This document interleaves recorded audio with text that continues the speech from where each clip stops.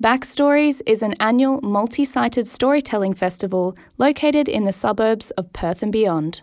Produced by the team at Centre for Stories, Backstories gives community members the chance to spend an afternoon with friends and family in the comfort of a neighbour's backyard and enjoy hearing local music and stories from trained storytellers.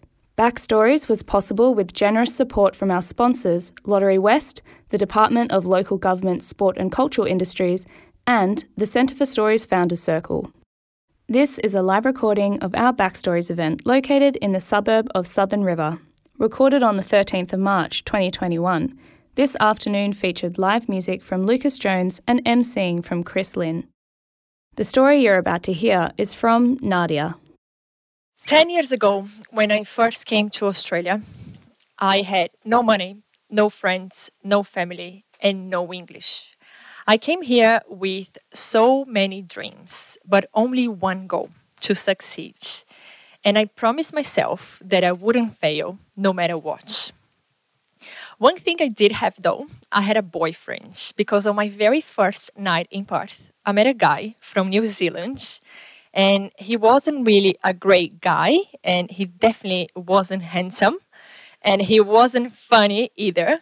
And don't ask me why, but somehow we started talking, and very, very quickly we became boyfriend and girlfriend. And in my mind back then, he was all I had, so that would have to do. A lot of people ask me why I actually came to Australia, and my answer has changed along the years. Because of course I came here to learn English, which I'm still learning, as you can see.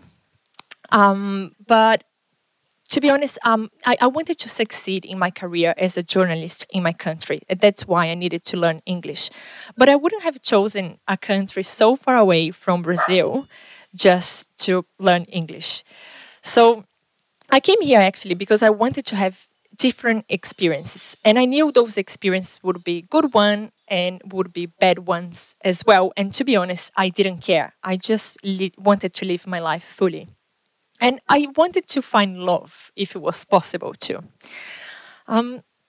My first years here in Australia were actually quite tough. Because as an international student, I had to work really, really hard to pay for my extremely expensive studies. And because I had no English, I had to accept any type of job I could. So one of the jobs that I had, I would go door by door selling the sweets I made, and these sweets were actually quite terrible, but I didn't. Another job that Chris has mentioned, I did work in bikinis and sometimes sexy lingeries, serving drinks for not so great men across many pubs in WA. But it was in that job that I actually learned how to speak English. So I guess that was worth it. That's also the reason why my English is so broken and so full of slangs and actually bad words. So I do apologize in advance if I throw a few fucks here and there. That was my first. Okay, I wanted to succeed in this country really, really bad. So bad that I actually decided to study more. So I went back to uni, this time to study HR. And I would study like a crazy woman. And I'm talking about like 10 hours a day, surviving on a diet of cheese and crackers, and sometimes cheap cookies on payday, Scotch finger. They're right. And I'm actually really glad because my hard work actually paid off. Because on my 5th year here in Australia, I managed to find a job that I really wanted to, a job in HR. And I knew then that my life was about to get better because that was my first accomplishment in the country after 5 years. And actually, I was right. My life got better because a few weeks into this job, I met a beautiful guy. And this guy, he was actually really tall. And he wore these thick framed glasses that made him look really, really smart. And he dressed really professionally, and he was really polite. And most importantly, he had this head full of strawberry blonde curls. And he actually looked like an angel. And I remember looking at him and thinking, oh my God, like what type of girls this guy will date? And then I actually remember looking at myself and thinking, definitely not someone like me. But I was really, really surprised when a few weeks later, this beautiful guy invited me out to watch a fringe show in Fremantle. And this was January 2016. And in the beginning, I wasn't sure if this was a date because actually I was still living with that New Zealand guy, the not so great guy. I was living with him in a very terrible relationship. We were not even sleeping in the same room anymore. We were pretty much separated, but really, I was still with him. But this aside, I decided to go to this fringe show, and it was amazing. And after the fringe show, this beautiful guy and I, we went for a walk. And then he kissed me. And I remember in that kiss, what I actually thought is that I was ready to die. Because I was so happy and I was so in peace. And I really thought that my mission in Australia was accomplished. Because really, I had a great job and I met a very special person. So that was perfect. But of course, I didn't die. And a few weeks later, once we started dating, I found out that I was pregnant with this beautiful boy's baby. And of course, this came as a huge shock to me because honestly, like I wasn't expecting this at all. And to be honest, I was still pretty much by myself. I didn't have any money. I didn't have any support. I didn't even have Medicare. And this beautiful boy was actually 4 years younger than me. And he was still living with his parents. He had just bought a house, but he was still building this house. And this beautiful boy was actually fighting hard towards his career. He was trying to build his career, just like I was. And in the week that I found out that I was pregnant, speaking about career, I was offered a promotion at work. A promotion for a position that I really, really wanted to have that would make a total difference in my life. And to top it up, my visa was actually attached to my ex-partner's visa, the guy from New Zealand. And this alone would put everything at risk. And I just wasn't ready to fail like this. And I really needed to do something. So I decided to tell the beautiful boy that I was pregnant. And I drove to his parents' house and I told him straight away. And his reaction was just to stare back at me, probably making sense of what I was telling him. And in that moment, honestly, there was just a few seconds, but I knew that I was by myself, that I needed to do this on my own.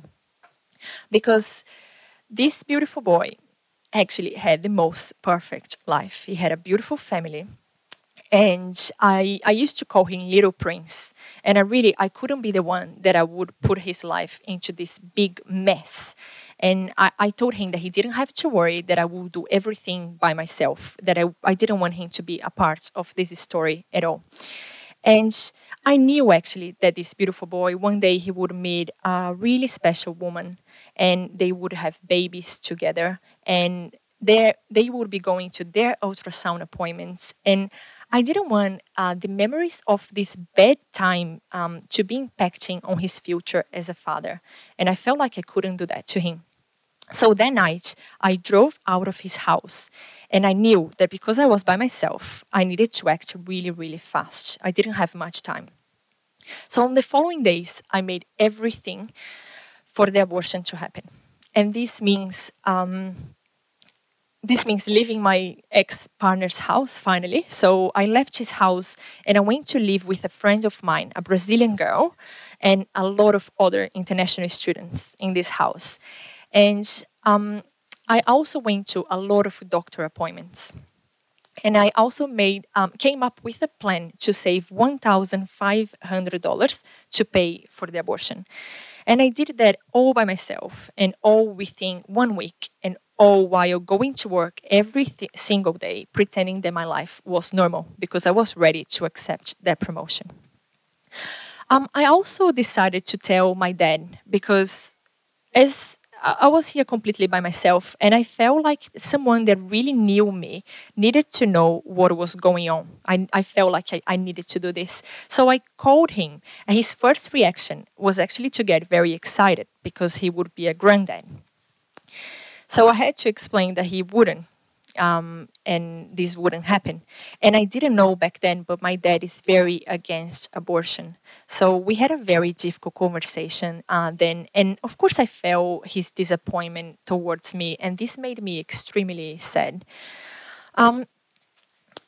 Less than 2 weeks after I found out that I was pregnant, the doctor gave me one pill to take in a safe space. And my safe space was actually the only house I had, the one that I was living with those international students and my Brazilian friends. So that night, after seeing the doctor, I locked myself in the bathroom and I spent almost 1 hour then, and I had the most painful experience of my entire life. And of course, I'm talking about a lot of physical pain, but a lot of emotional pain as well. And I really felt for all the women that go through this, and not only because they are doing an abortion, but also because they might be miscarrying a kid and they don't even want to go through this. So that was very sad, and this will stay with me forever. So I really feel for that. Once I was ready to leave the bathroom, I decided, my Brazilian friend invited me to lay down in bed with her. And she put a movie with Will Smith called Focus. And I really don't remember much about the movie at all. I don't even think it's a great movie. But it really did the job because I felt so much better just by being there with her. And when the movie finished, she actually looked at me and she said, "Nadia, you did all of this for love." And those words back then, I knew that they would be enough to make me keep going to where I am right now. So fast forward 5 years, here I am telling my story now with my husband, that is right there, a bit disguised, trying to have a baby. So of course, all those memories started to come back to me because I was still hurting from my past, that's the truth. And because I hadn't quite closed that cycle, I wasn't ready to move forward. And the reason why I was hurting is because here I was, so eager to welcome this new baby into my life, when I hadn't even quite said goodbye to the other baby that was trying to grow inside me. And in my mind, this made me a very bad person.